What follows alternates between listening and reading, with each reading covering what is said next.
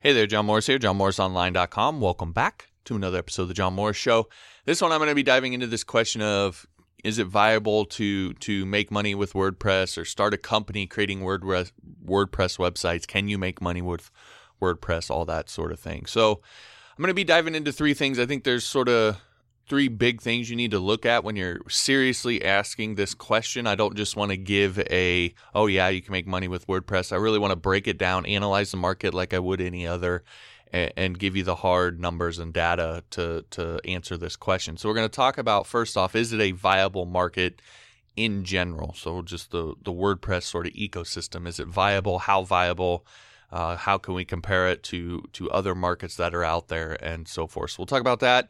We'll also talk about, are there any sort of opportunities in the market? So are there little niches, or are there underserved markets or underserved communities, or ones that are so big that one company really can't completely serve the entire market, etc. So we're going to look at some of those. I think there's three really sort of big opportunities in the WordPress ecosystem that you can take advantage of. So we'll talk about those. And then I think finally, just, I've worked with a client who has a WordPress plugin. That's their flagship product.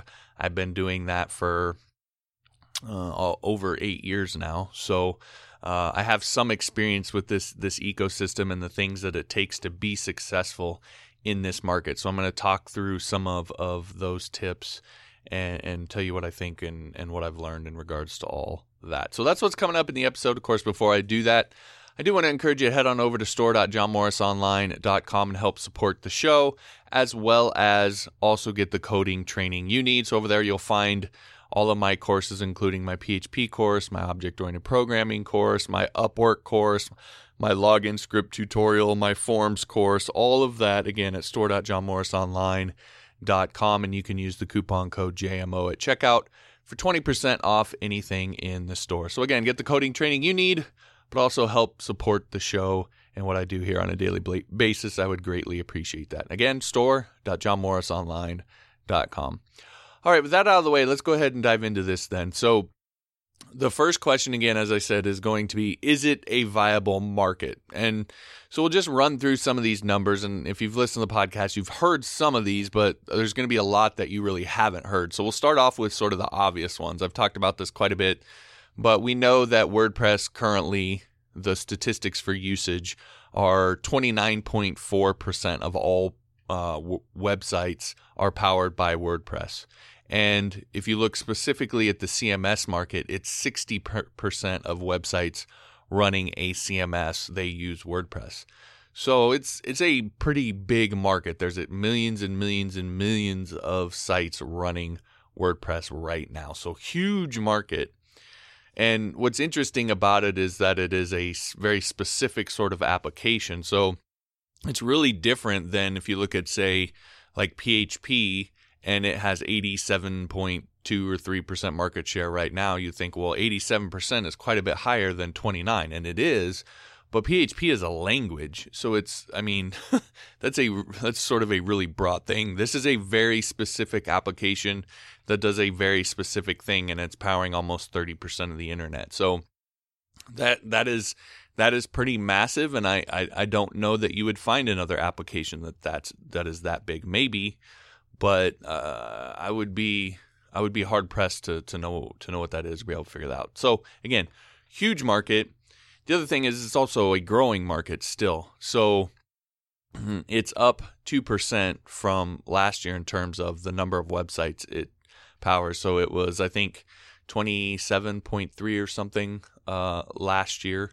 So it's gone up just over 2% over this last year.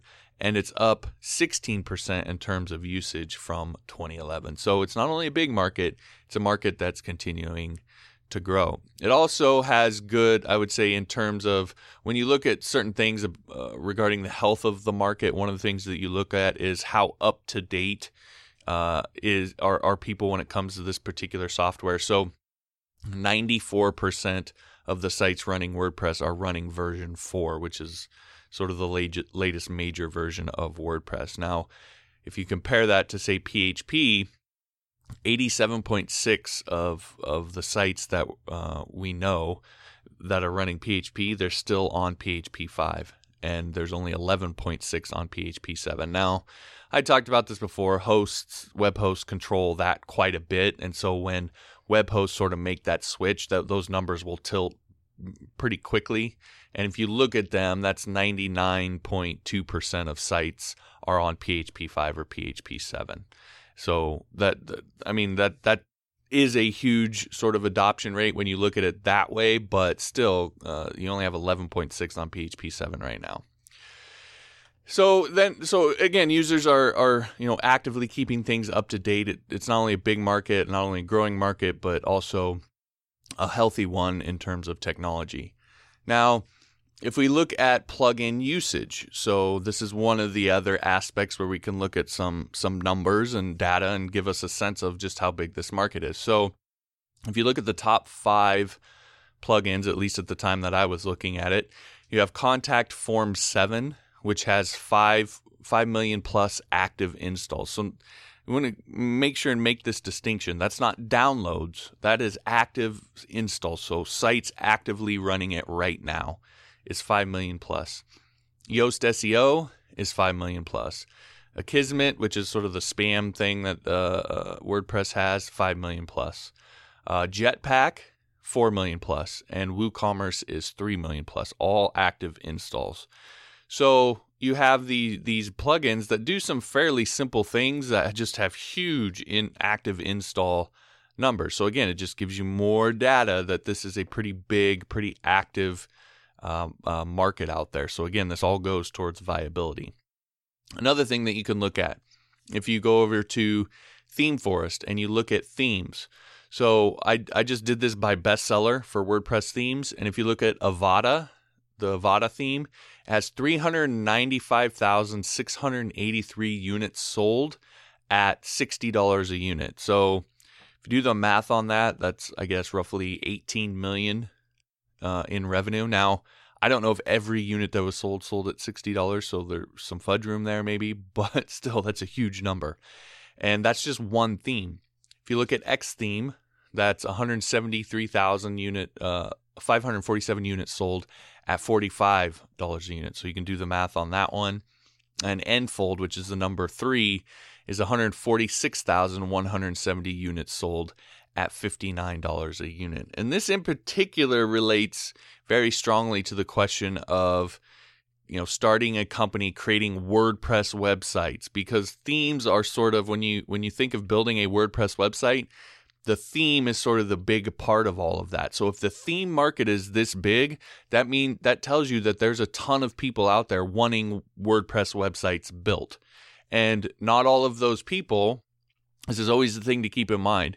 You have these huge numbers and you might think, well, everybody's just buying themes. There's no room left for me to do any sort of custom stuff. Absolutely not true. There will always be people who just want something unique. They have money, or they want something different, or they've tried these themes, they didn't like it, or they'll pay you to install this theme for them because they don't want to do it. There's always that sort of those niches that are available in any sort of market. And you can look at cars and the custom, you have all these custom shops that do this custom work. You can look at any sort of market and there will always be those niches. And it's the exact same for web development markets and WordPress. So huge numbers when it comes to themes and people wanting WordPress websites built. So again, that's another strong signal of being very viable. Also went over on Upwork, just for thoroughness sake. And again, I did sort of my filtering that I tend to do with these sort of things to find the sort of the most successful freelancers over there and then look at those numbers. So this was freelancers who had 10K plus in total earnings. They had 1,000 plus hours billed and they charged 60 hours or more per hour. So that's going to give you sort of the top freelancers that are out there. And so I did searches for some of the different things that you might think of when it comes to web development. And what I'm looking at is how many freelancers for those different searches fit those filters, because that would tell you that if they're coming up for a particular keyword search like WordPress or PHP, and they're fitting these filters, that they're likely to have got most of their work from that particular keyword. So that sort of gives you an indicator of the health of that particular market over on Upwork in terms of freelancing, which again, starting a company that creates WordPress websites sort of signals to me that you would be doing freelance work. So again, another sort of direct comparison here. Now, the raw numbers aren't necessarily as important as the numbers when you're comparing them against each other. So for example, when I do all those filters and I just search for the term WordPress, I find 115 developers or freelancers who fit those filters. So there's 115 in that sort of upper echelon of freelancers that come up for the keyword WordPress. Now, if you do those same filters, but you search for PHP instead, you find 86. So there's actually more freelancers that fit those filters in WordPress than there is in PHP, which technically is a more general sort of market. So that should give you some indicator of the power of WordPress. Now, if I do JavaScript, because JavaScript is really, really popular right now, and you might think, okay, well, JavaScript is obviously going to be a lot higher than this. JavaScript comes up with 92 freelancers that fit that bill. Node comes up with 5. React comes up with 16. So again, this isn't just hard fact, okay, these are just all indicators. So when you go through all of everything I just went through, and you start looking at all of the indicators and where they point, they all sort of point towards the fact that this is a very viable, very large, very active market that is willing to pay money for the products and services that it gets. So the TLDR of is this a viable market, I would say is yes. So that sort of answers that question. Now, I think the next thing that you need to look at is, okay, it's a really big viable market, but is it oversaturated, or are there any opportunities, or what are the big opportunities in the market? And so, again, like I said, I've been in this sort of market for over 8 years now, so I have some sense of what's happening. And so I just want to go through what I think are the big opportunities. Some of this is opinion-based, but I will give you some data as well to go along with this. So the first, I don't think I'm out of line. I think most people would probably agree that really the big opportunity in the market right now is with e-commerce. And one of the ways that you really know that is if you look at the WooCommerce numbers that I went over when we were talking about plugin usage. You know, it's in the top 10 of all plugins, and it's a lot more specific than the other plugins. So Contact Form 7 is sort of a general, like any site's going to probably want something like that. Yoast SEO, any site is probably going to want something like that. Akismet comes default with WordPress, and it's a spam thing. So again, it's going to apply to most sites. And Jetpack, again, they really push Jetpack hard. It has a bunch of different things in it. All of these are sort of things that any kind of site would want. And so that makes sense that those numbers are really high. But if you look at WooCommerce, that is a very specific and particular type of site. And its numbers rival some of these other ones. It's at 3 million plus active installs compared to 4 and 5 for the others. So you have something that is a really specific kind of site that still has those sort of big numbers. So to me, that's a really big indicator that e-commerce is something that is very strong right now in WordPress, and is something that you can sort of get into and take advantage of. And if you look at some of the numbers, if you go on the WooCommerce site and look at some of the add-on plugins that are available, and you start looking at some of those numbers, you'll see that you don't even have to build WooCommerce. You can build some small add-on for WooCommerce and still do pretty damn well in the market. So again, it's huge. I went over to Upwork and I did sort of the same analysis for the WooCommerce keyword, and you find 34 freelancers. So again, a really specific type of site that actually does more than React, has more freelancers that fit those criteria than React and Node. So again, just another indicator. If you go to Theme Forest, you can find, so for example, the retailer theme has 13,730 units sold at $59 a unit. Shopkeeper is 19,639 at $69 a unit. and Xstore is 7,643 units sold at $49 a unit. So you can sort of do the math on that and realize that these are just one individual theme. A company might sell 9 or 10 or 20 or whatever. So you can sort of start to get your head around the numbers that you might be working with. So again, I think e-commerce is one of the big opportunities that you could look at to get into, probably the biggest right now that you could look to get into when it comes to what kind of sites you want to build for people in the WordPress market. The next one is membership, and I've talked about this before, but just to go through some of the numbers, and then we'll get into that part of it. So kind of full disclosure here, my main client that I have right now is a company called Wishlist Products. They create a membership plugin called Wishlist Member.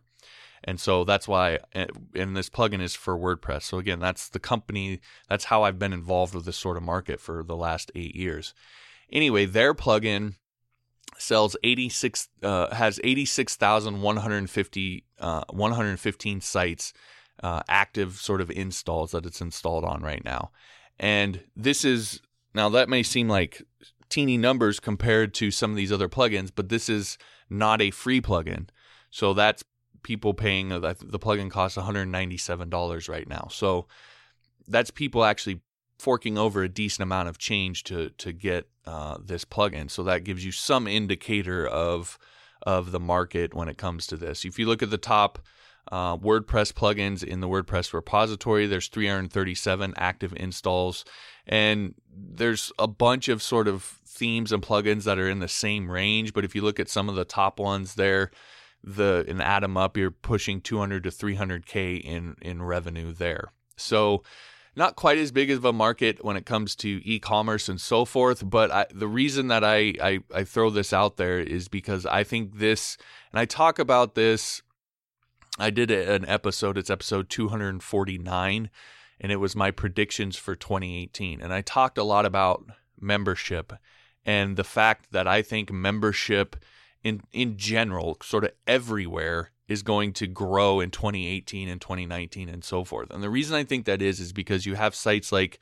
Udemy and Skillshare, but also Netflix and Hulu and all these sort of big name companies that people are looking at that are sort of making this move towards membership or membership type sites like this, or if it's not complete membership, it's sort of modular course type thing.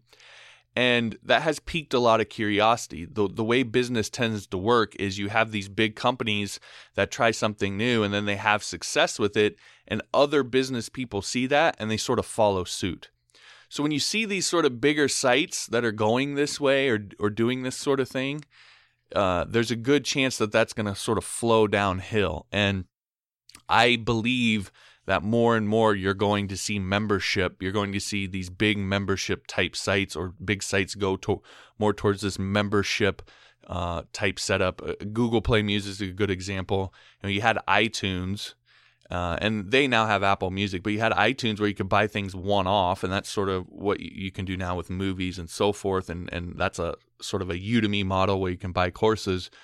But then, Google Play Music and Spotify and some of these other things came along, and now you pay I think I pay $15 a month. I get access to basically every song I could ever want released now and for the past however many decades. And that $15 isn't just for me, it's for up to 6 family members, I believe, that can use it on their phone as well.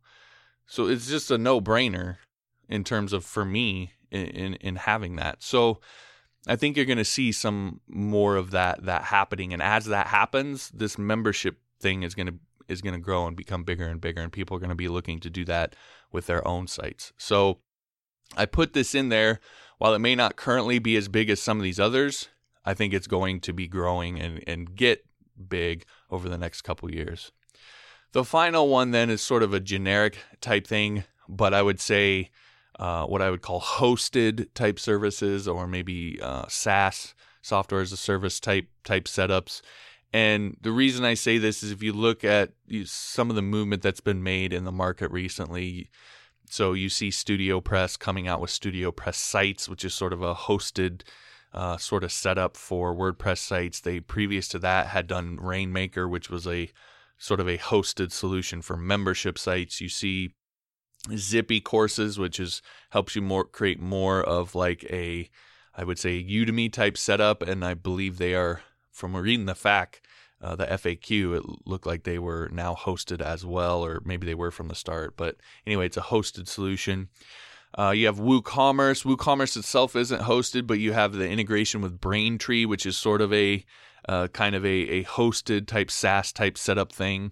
You also have Patreon. I just got the email today. They just rolled out a WordPress integration. So those aren't necessarily pure hosted SaaS type things, but it's sort of in that same sort of vein of either providing a fully hosted solution or integrating with something else that is a fully sort of hosted solution, or is a SaaS solution, etc. That type of thing, I think, is growing and becoming bigger and bigger, and is only going to get bigger as time goes on. So when you're thinking about creating websites and so forth for businesses, don't just necessarily think in terms of, I'm going to build a theme or I'm going to build this site for them, but how can I turn this into a sort of hosted solution or a SaaS product, and be able to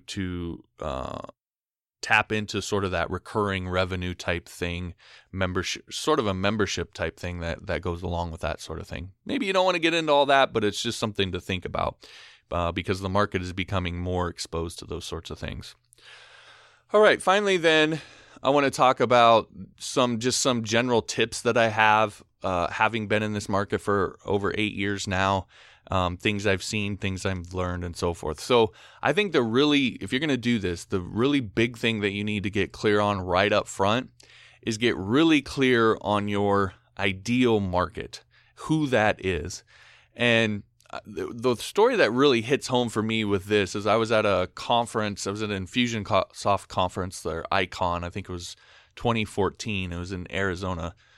So anyway, I was at this conference, and really great conference, and there's a lot of great speakers and so forth. But oftentimes at these sort of things, the real value comes from after the conference, in the bar or in the hotel lobby, etc. People just sort of chatting. And it so happened that the former brand manager, I believe that's what it was, or maybe it was product manager for Infusionsoft, who helped architect their move. And at this conference, they talked a lot about this move that they had made. They used to have the nickname Confusionsoft, and it was this really complicated, hard to use piece of software. It was really powerful, but it was complicated and hard to use.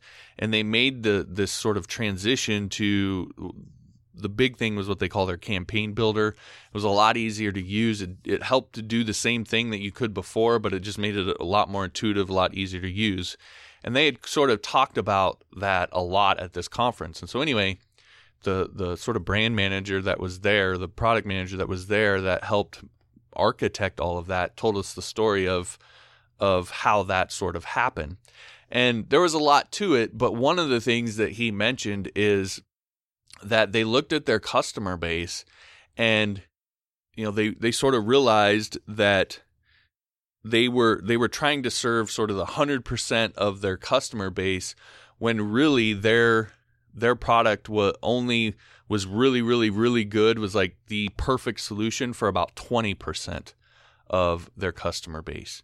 And that they needed to go all in on that 20% and make it so that 20%, this was like the perfect ideal solution for them, and stop trying to cater to the other 80% that was causing them to do things that weren't really in their wheelhouse.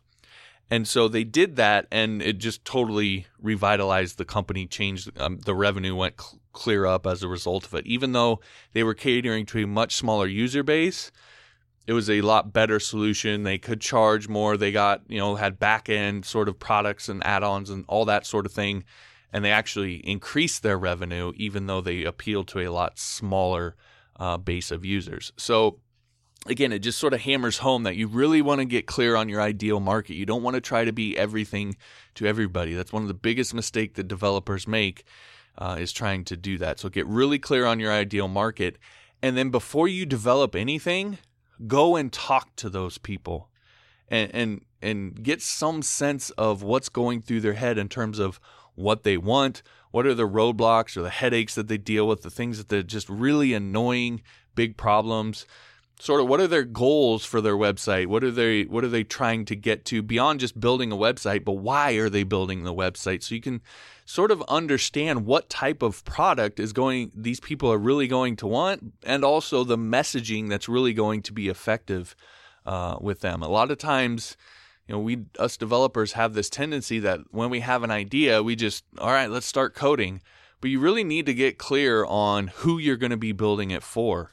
And if you're going to target that 20%, you really need to know that 20% very, very well so you can build a perfect product for them. So talk to them before you develop anything. Then, as you've talked to them and you start getting into the development, beta test early and often, and preferably with the same people that you talked to, because those, again, are your, if you've done this right, those are your ideal market. So you want to get sort of a minimum viable product and then get it in their hands and have them start using it and get their feedback and sort of use them as a gauge to help you get to the next stage of this, or the next tip with all of this, which is to know, not hope, not guess, but know that you have a winner.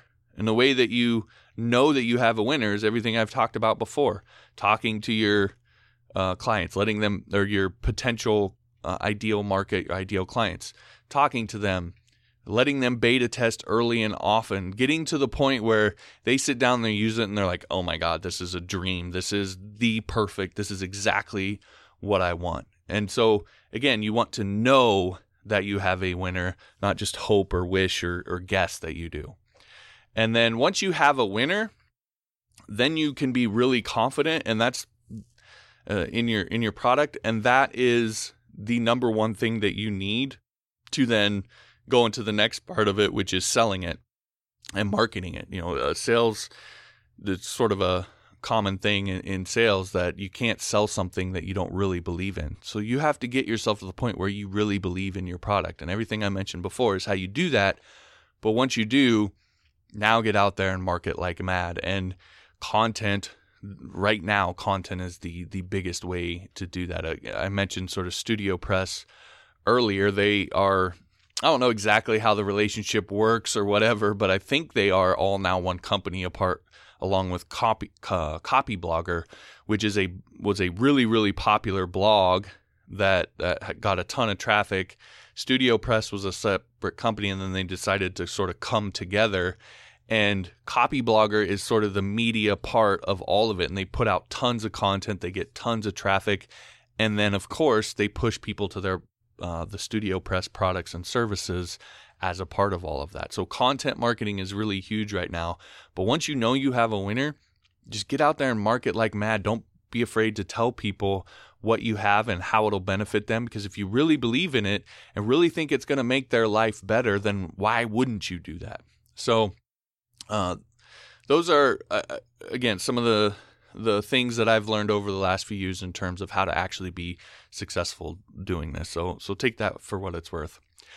Now, of course, if the sort of foundation of all of this, or what all this is based on, is this idea if you have to actually be able to build these sort of applications and be able to execute on these products and services and so forth. So if you want to learn how to build professional applications that can scale, that just feel polished to an end user, the kind of, again, professional application where you can drop in and dominate a market because you're so much better technology and talent-wise. You can create a better product because you have a really deep fundamental understanding of how to build professional level type applications. So if that's something that you want to learn how to do, then I want to encourage you to check out my object-oriented programming course. You can do so at johnmorrisonline.com/OOP. But again, it's going to teach you object-oriented programming, but it's more than that. It's going to teach you how to do all of that in the scope of building professional level applications, because at the end of the day, whether it's a website or a WordPress plugin or a theme or whatever, that's what we're doing. And the more polished, the more professional you can build those applications or those websites or whatever, then the more you're going to be able to dominate these markets and suck up, the revenue that's available there. So again, check that out, johnmorrisonline.com/OOP. All right, that'll do it for this episode. If you liked it, I'd appreciate it if you would share it with someone who you think could benefit from hearing it or has the same sort of question. Also, you can find all past episodes and the subscribe links for Android, iTunes, and TuneIn at johnmorrisshow.com. And finally, if you'll leave me a honest review of the podcast over on iTunes, I'd really appreciate it. And I will also give you Module 1 of my PHP 101 course for free. All the details on that are at johnmorrisshow.com. Just click the Start Here link at the top. All right, thanks for listening. We'll talk to you next time.